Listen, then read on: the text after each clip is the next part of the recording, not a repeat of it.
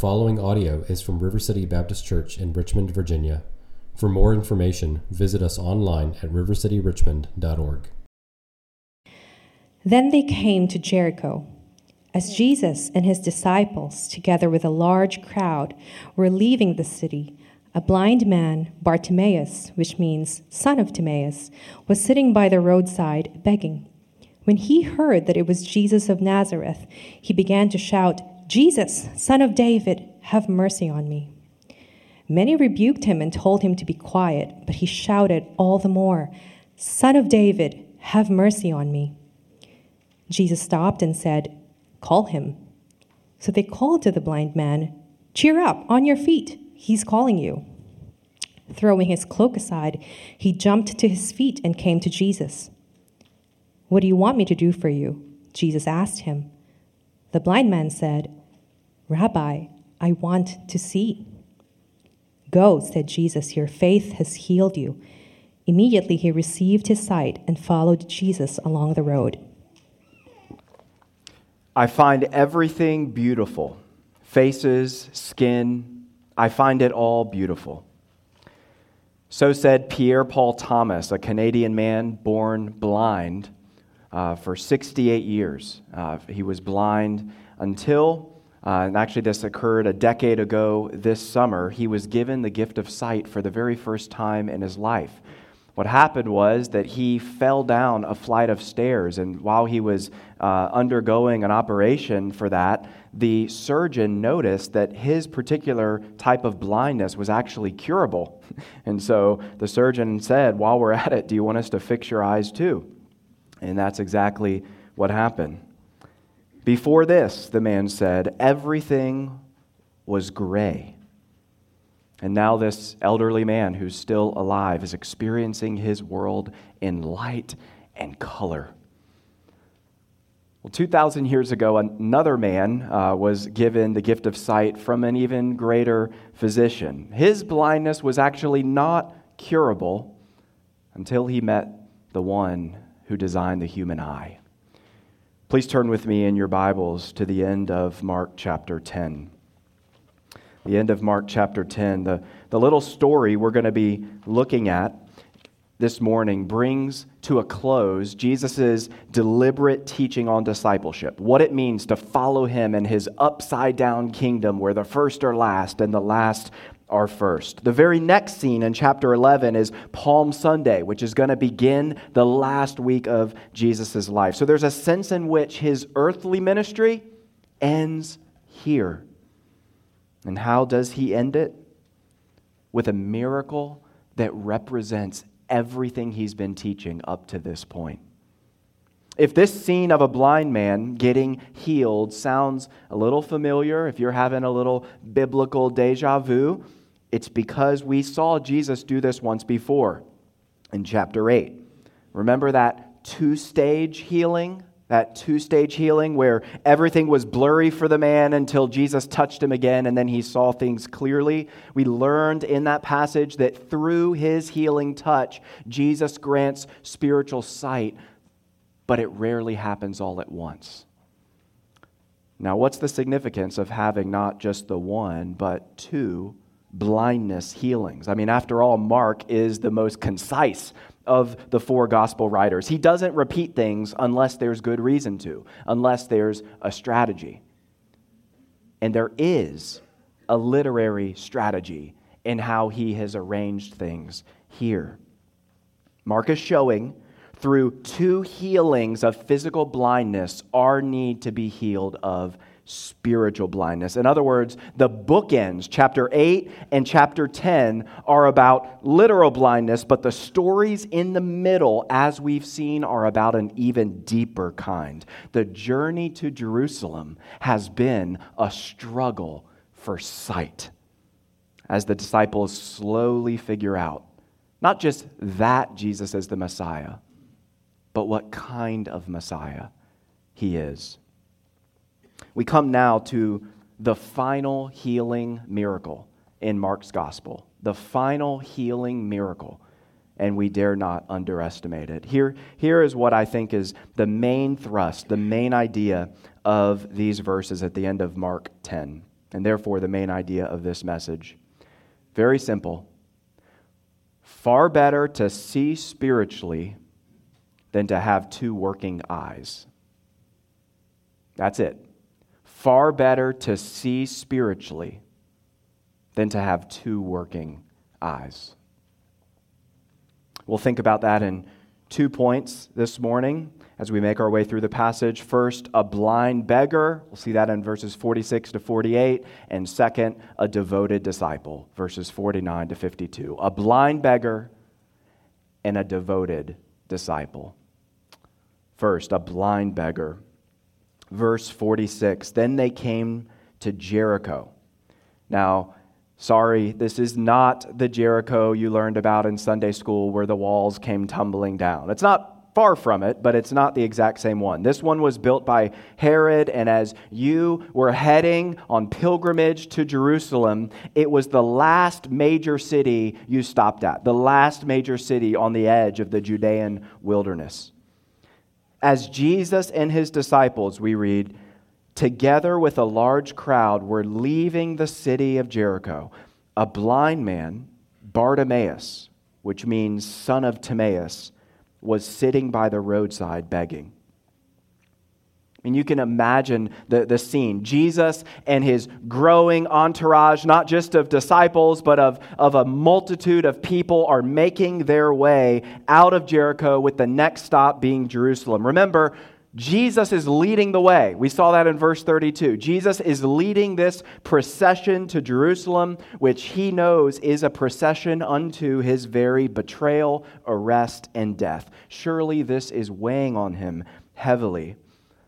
But Mark tells us that amid all of that anticipation, all of the hubbub of the crowd, way off to the side sits a man who is invisible. He doesn't count. On the cultural scorecard, he is a 0.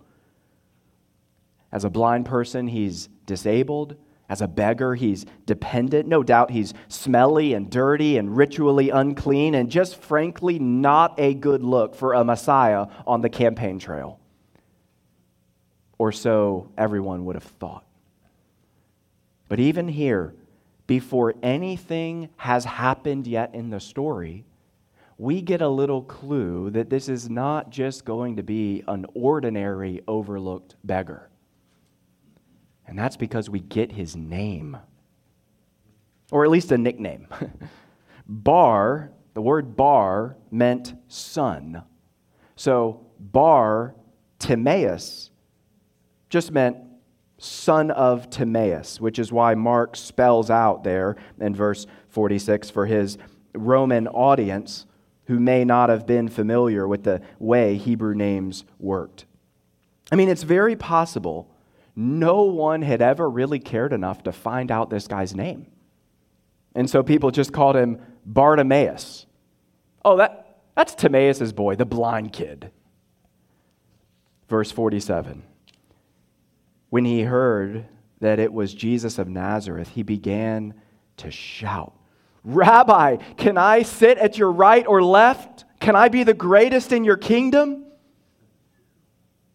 No. It's just, Jesus, Son of David, have mercy on me. This man's condition is so desperate that he has nothing to lose. He's heard about this miracle-working rabbi, and he figures, this is my chance, my one chance. It'll literally pass me by if I don't manage to make myself heard. And so he starts yelling, Jesus, Jesus, Son of David, have mercy on me. This is an incredible request. First of all, he identifies Jesus, rightly identifies Jesus as being more than just a miracle-working rabbi. He calls him the Son of David. It's a ringing declaration of faith in the long-awaited Messiah. He's giving voice. This outsider, this outcast is giving voice to the ancient covenant promise from 2 Samuel 7, from 1,000 years earlier, that a royal descendant will come from David's line who will sit on the throne of God's kingdom forever. And amazingly, amazingly, the only time this title is given to Jesus by someone in the Gospel of Mark, this lofty, soaring title, Son of David, is from this obscure, helpless outcast. Verse 48. Many rebuked him and told him to be quiet. Be quiet. Hush. Don't be a nuisance. Do you realize who this is? He can't be bothered by you. This guy has no power, no social capital. Surely people think it's going to be really easy to keep him quiet. Again, the crowd and the disciples, they're all, I think, trying in their own sinful way to be helpful. It's not good. I mean, this is just basic logic. It is not good for Jesus' PR to be associated with societal scum. Up till now, if you think about it, the person who's most often been commanding others to be quiet is actually Jesus. He hasn't wanted his identity revealed. Why? Lest he be misrepresented, lest he be misunderstood. But as one commentator points out, for the first time in Mark, the crowd, rather than Jesus, tries to silence someone. But the motive of the crowd is different from his injunctions to silence. Jesus wants to prevent people from premature and false confessions, whereas the crowd wants to prevent people from coming to Jesus. But their efforts are in vain. Many rebuked him and told him to be quiet. Middle of verse 48. But he shouted all the more. Everybody thought he was being too loud. This guy feared he was being too quiet. This is a picture of tenacious, desperate faith. Beloved, I wonder, when you experience difficulty, when you endure a trial, even if you begin prayerful, if you don't immediately get what you've asked for, if you don't immediately get your heart's desire, do you start to lose heart? Do you start to quiet down? Or do you cry out all the more? Oh, friends, if you are suffering, keep crying out. Keep crying out. And you know, you don't have to do it alone. Sometimes the reason we grow quiet is because we're trying to do it alone. I mean, this is one reason, one of many reasons to come to the Sunday evening service every other week where we corporately cry out together. If your personal prayer life is weak, lean into your congregation's prayer life. The Lord is still looking and listening for believers and for churches whose faith can't be drowned out by the noise and the distractions and the discouragements of this world. And what was this beggar continuing to shout? One beautiful request. Son of David, have mercy on me. He gets it. As one person observes, what Bartimaeus lacks in eyesight, he makes up for in insight. The kingdom of heaven is not for the well-meaning, but for the desperate. This guy was staking everything on one hope. Everything on the hope that Jesus really was merciful, really was the Messiah. I mean, he had not been with Jesus for 3 years. He didn't know as many facts as the disciples did, but he had something that they did not. He had something that the crowds did not. Desperation. And that desperation became the doorway to insight. Kids, you may not know as much about the Bible as your mom and dad. You may not know as many religious facts. But the most important thing about you kids is not how much of the Bible you know. It's how much you want to know the God of the Bible. As we just sang, you can always come to Jesus with your needs, both big and small. It's a simple invitation to pray to Him with your questions, with your struggles, with your fears, with your sins. Bring to Him your sins. He loves to listen. And even more, kids, He loves to answer, as we'll see here in this story. Perhaps others of you are not yet following Jesus personally, but you're curious. I mean, after all, it's a perfectly good Sunday morning, and here you are in a church service. You're intrigued. You're trying to figure out who Jesus is and what He means for you. You just need to know one thing, though, friend. As you're on this journey of discovery, not self-discovery, Jesus discovery, okay? As you're on this journey, you need to know that there will be people who try to make you chill out, to grow quiet. Why are you going to church? Why are you taking this Jesus stuff so seriously? Calm down, chill out, stop being so obsessed. There will be another opportunity. But do you know how many more times in Jesus' life after this scene He passed through Jericho again? 0. He never went back. If Bartimaeus had not seized this moment, he would have forever lost his opportunity. And whether you're a child or an adult, Jesus of Nazareth is passing by you today. You need to cry out in faith and in humility and not presume on His grace. Presume that there will be another chance. He'll pass this way again. There may not be. Today is the day of salvation. Cry out to your Savior in faith,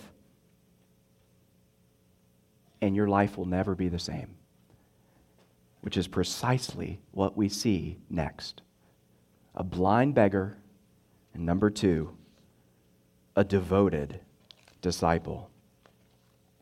Verse 49, Jesus stopped and said, "Call him." Many of us, when we think of little 2-word phrases in the Bible, we may think of the shortest verse in the Bible, John 11:35, Jesus wept. But we dare not miss the glory of this one. This little 2-word phrase, Jesus stopped. Jesus stopped. On these 2 little words hung Bartimaeus' whole future. Again, just imagine the scene. This huge caravan of pilgrims, this unwieldy mass of people suddenly comes to a stop because the one leading the way up there is just standing there. Standing still. What's he doing? What could possibly stop the eternal Son of God in his tracks? A single cry for mercy. That's all it takes. Just as a mother can hear her child's cry amid a cacophony of babies, Jesus hears a solitary plea for mercy amid all the noise in the world. And the fact that he stops for this guy, the guy no one would expect, is just one more example of him coming to earth not to be served, but to serve, even in the most counterintuitive, countercultural ways.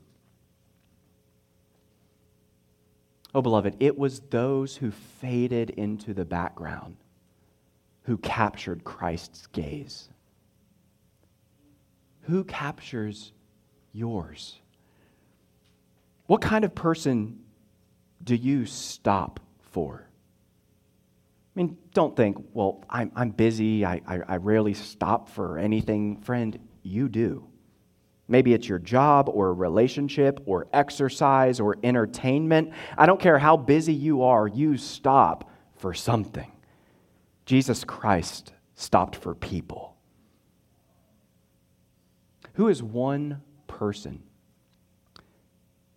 Oftentimes, applications in sermon they can hover so high and be pretty abstract, pretty generic, and so we can conveniently squirm our way out of them. I don't want you to think of three people. I want you to think of one person in your life, outside your normal social circles. Maybe you don't even know their name yet, that you could slow down enough to really see and listen to this week.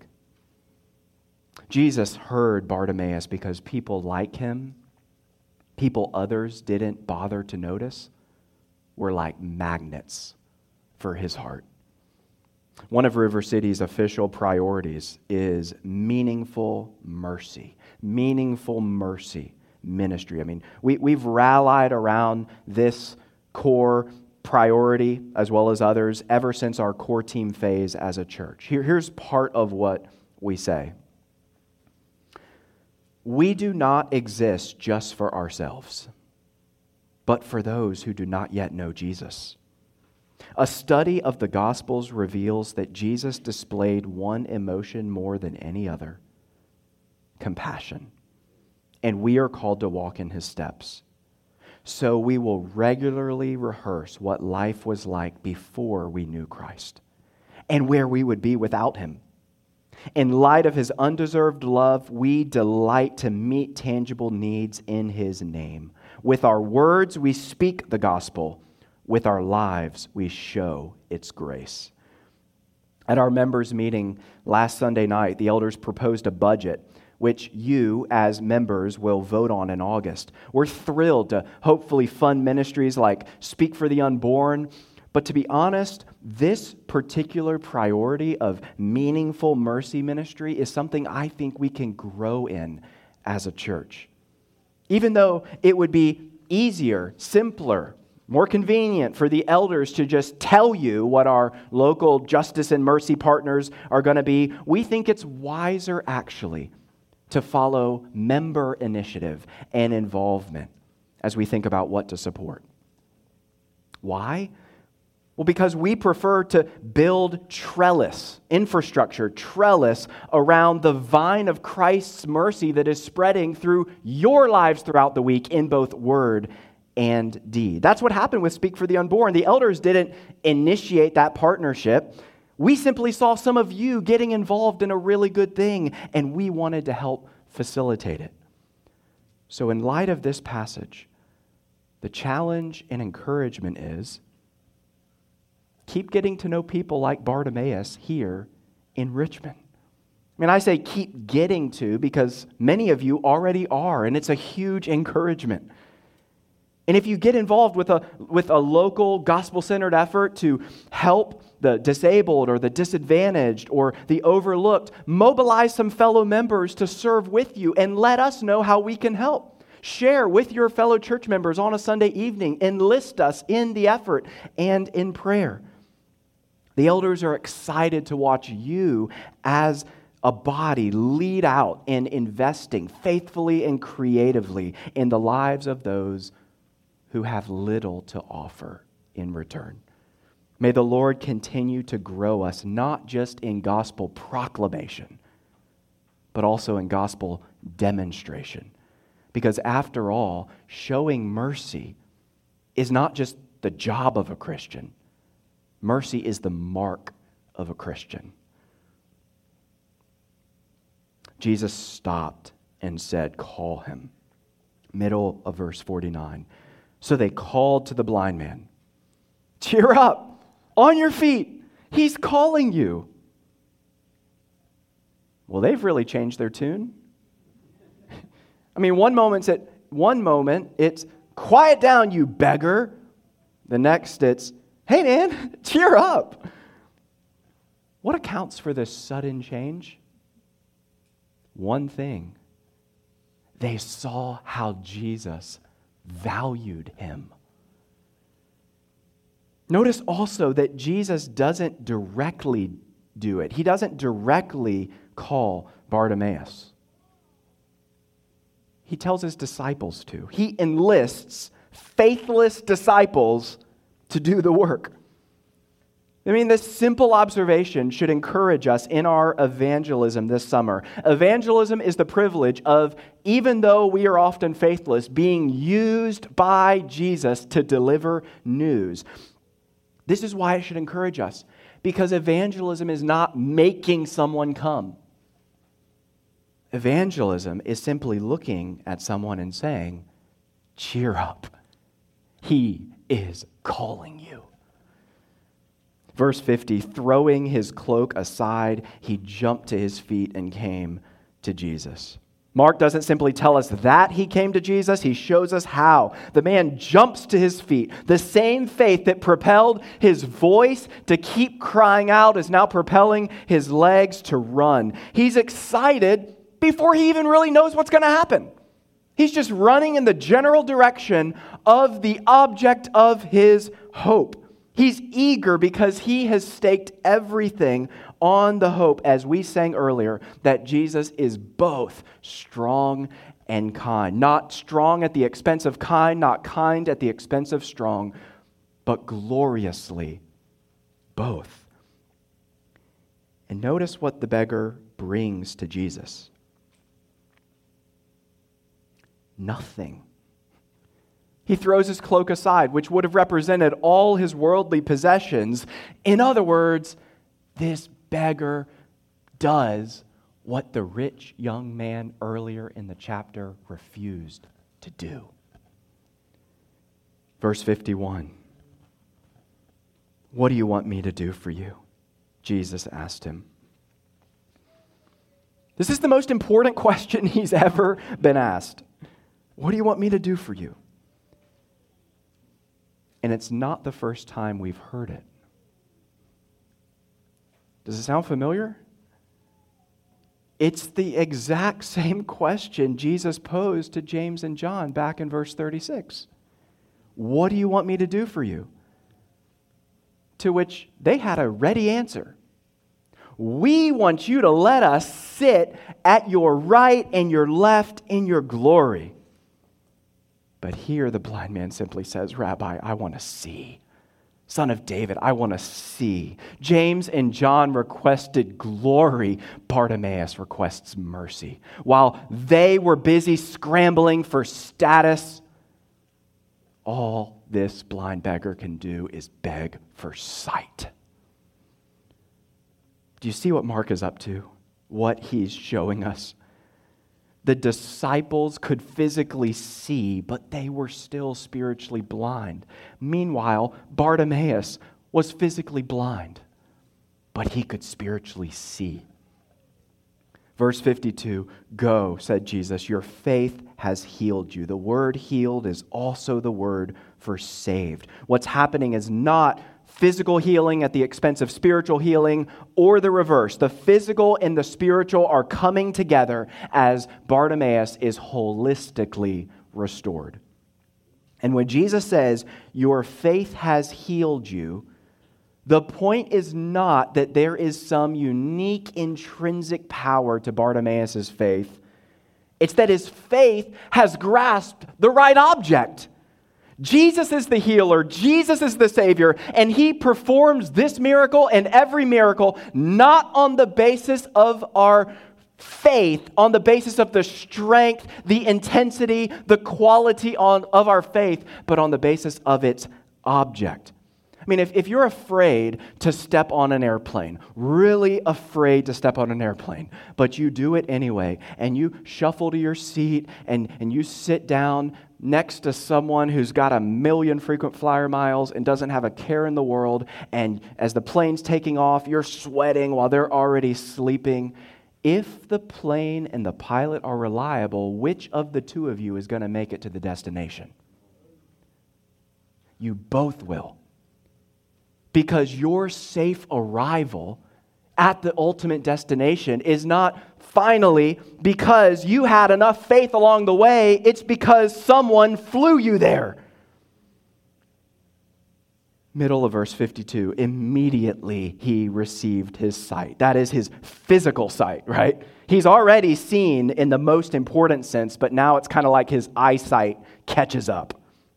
It's like a New Testament echo of Job 42:5. I don't think this is a deliberate echo necessarily. I'm just saying it reminds me so much of Job 42:5. My ears have heard of you, but now my eyes have seen you. That is Bartimaeus' whole life. My ears have heard of you, but now my eyes have seen you. His greatest wish has been granted. The Messiah has healed him, he's freed him, and he's told him to go. But amazingly, we don't read that the man starts walking around Jericho, looking at all the sights that for decade after decade he has only heard described. No, instead we read, end of verse 52, and he followed Jesus along the road. There's no, thanks so much, sir, I can never repay you, goodbye. It's, I'm going wherever you do. I'm going wherever you go. I mean, think about what's happening here. Jesus has just said, go your way. He's healed him. He's freed him. He said, go your way.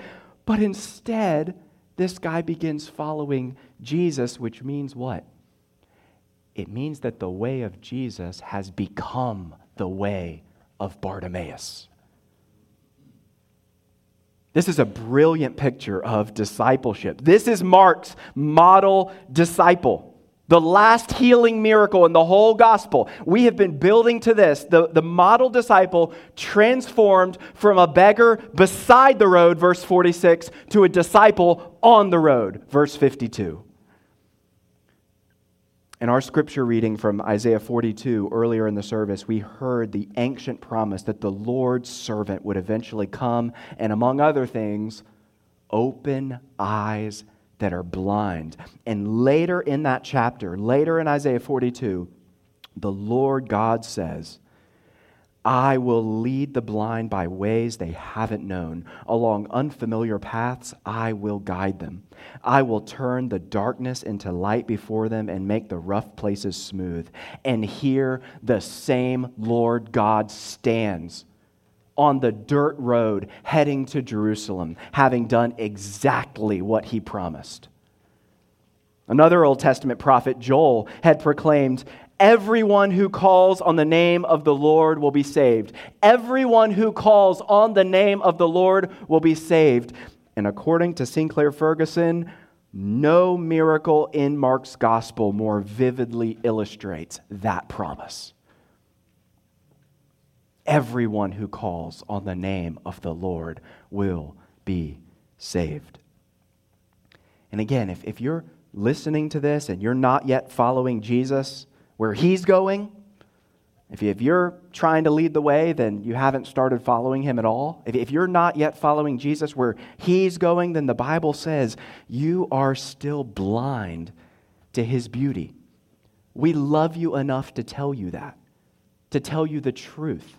You are blind to the most beautiful thing you could ever see. The Apostle Paul says that Satan has blinded the minds of unbelievers to keep them from seeing the light of God's glory in the face of God's Son. But when the message of the gospel comes into a heart that's been prepared, you want to know what happens? God just turns the lights on. That's what it means to be born again. For the first time in your life, you see and savor the beauty of Jesus, the glory of Jesus, and you let go of your cloak or anything that might be encumbering you, and you run into his arms. And if you're an unbeliever, the bad news is that you're blind and you deserve the darkness of God's judgment forever. But the good news is that this same God who deserves to punish you, loves you. This same God loves the unlikely, like Bartimaeus and like us. He loves those who have lived for themselves rather than for him. And he loves to turn the lights on. Repent and believe in Jesus the Messiah, the most dazzling human being ever to walk the earth, because he walked it all the way to a cross where he bore God's darkness, God's judgment in the place of sinners like you and like me, and rose triumphant so that anyone in this room, just like Bartimaeus, anyone in this room who calls on the name of the Lord Jesus can have confidence that you will be saved. And brothers and sisters, if you see Jesus as glorious today, if you see his spiritual beauty and you savor it, then that means that the lights have been turned on in your heart. It's only because someone else has opened your eyes, and that should foster humility. And not just humility, it should foster patience for those who don't yet see. 275 years ago this year, John Newton was trafficking human slaves over the Atlantic Ocean when God opened his eyes to see the horror of his sin and the beauty of amazing grace. I once was lost, but now I'm found. Was blind, but now I see. And later in life, as an old pastor, Newton reflected on the implications of being given the gift of sight. I've given this illustration before, but it's too appropriate here not to share again. Quote, a company of travelers fall into a pit. Okay, imagine the scene. A company of travelers fall into a pit. One of them gets a passenger to draw him out. Now, he should not be angry with the rest for falling in, nor because they are not yet out as he is. He did not pull himself out. Instead, therefore, of reproaching them, he should show them pity. A man truly illuminated will no more despise others than Bartimaeus, after his own eyes were opened, would take a stick and beat every blind person he met. Well, in conclusion, it's worth asking, why do we know Bartimaeus' name at all? I mean, this is actually a rarity in the Gospels. In fact, believe it or not, this is the only healing miracle in Matthew, Mark, or Luke where we get the person's name. So why Bartimaeus? Well, ancient scholars tell us this was a literary custom, a literary way of naming your source. In other words, the fact that Bartimaeus gets named means he went on to tell his story. And Mark's inviting people to go find him and talk to him if they have doubts. Church tradition even says Bartimaeus became a leader in the Jerusalem church. And what would have rang out every time his story was shared was the amazing truth that though he could not, for so many reasons, could not come to Jesus, Jesus came to him. And that the very first thing his eyes ever saw, once the scales fell, the very first thing he saw was a face. The face of the one who had loved him enough to stop and dignify him and heal him. And that has everything to do with what will happen the moment we die. And our faith, if we're in Christ, our faith becomes sight. Listen to how one Presbyterian pastor 100 years ago imagined that great day. Quote, when we awake from the dream men call life, when the scales of time and sense have fallen from our eyes and the garment, the cloak of corruption has been put off, when we awaken in the everlasting morning, the sight of Jesus will stir us and hold us. Oh, there will be many wonderful sights in heaven. The sea of glass mingled with fire, the great white throne, the river of the water of life, the tree of life yielding her fruit in season, those marvelous 12 gates made of solid pearl, the faces of the patriarchs and the prophets, the apostles and the martyrs, and the faces of those we have loved and long since lost. But most wonderful of all will be that face into which Bartimaeus looked outside the gate of Jericho, after his eyes had been opened, the face of him who loved us and redeemed us and washed us in his precious blood. That is the sight we all need. That is the sight for which we were made. And that is the sight, if you are in Christ, that awaits you and will make every struggle, every hardship, every tear along the way utterly worth it. Let's pray.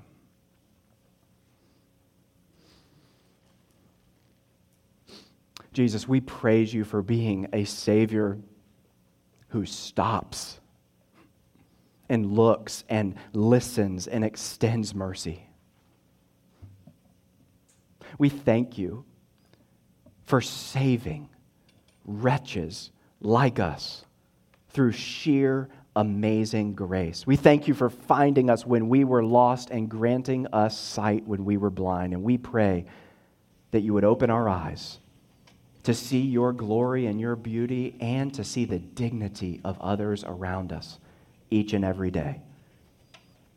And Lord, we trust that your grace, which has brought us safe thus far, is the same grace that is going to lead us all the way home. We pray these things in the beautiful name of your Son. Amen.